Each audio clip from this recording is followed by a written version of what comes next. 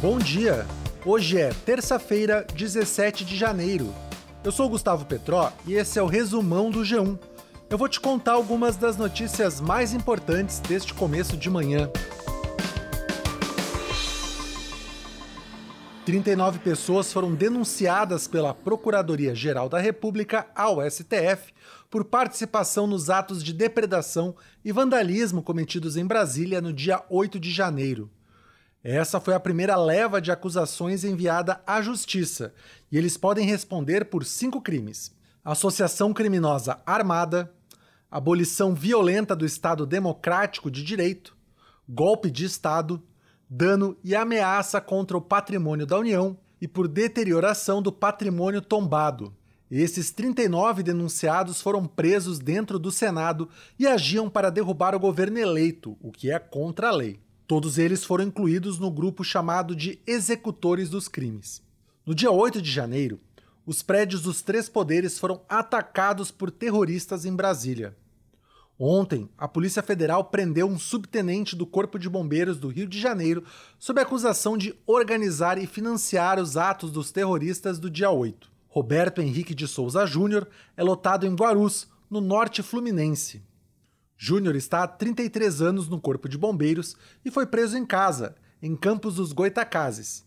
Ele foi afastado das funções na corporação. Fernando Haddad disse ontem que, se depender do governo Lula, a reforma tributária vai ser votada no Congresso ainda no primeiro semestre deste ano. O ministro da Fazenda deu a declaração em entrevista em Davos, na Suíça, onde ele participa do Fórum Econômico Mundial. Para Haddad, o debate sobre a necessidade de mudanças nas regras tributárias está maduro na Câmara e no Senado. Hoje, Haddad continua a cumprir a agenda no Fórum Econômico Mundial. Ele tem encontros com ministros de outros países e se reúne com a diretora-geral do FMI, o Fundo Monetário Internacional. As ações da Americanas continuaram a desabar ontem. Há uma expectativa para saber se elas vão seguir em queda hoje.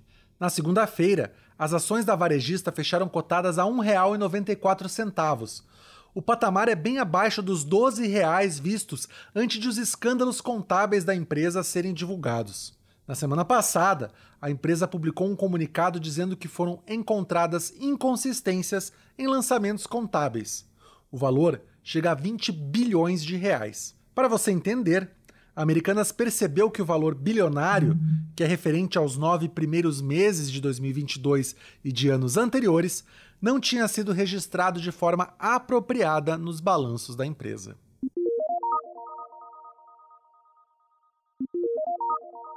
O Nepal suspendeu temporariamente as buscas depois do acidente de avião que ocorreu no domingo. Até a interrupção, tinham sido resgatados os corpos de 68 vítimas e encontrada a caixa preta do avião. A aeronave que caiu transportava 72 pessoas e tinha como copilota Anju Kachuanda, que era viúva de outro piloto de avião a quem substituiu 4 anos depois da morte dele, em 2006. O marido de Anju morreu também num acidente voando pela mesma empresa que operava o voo desse domingo.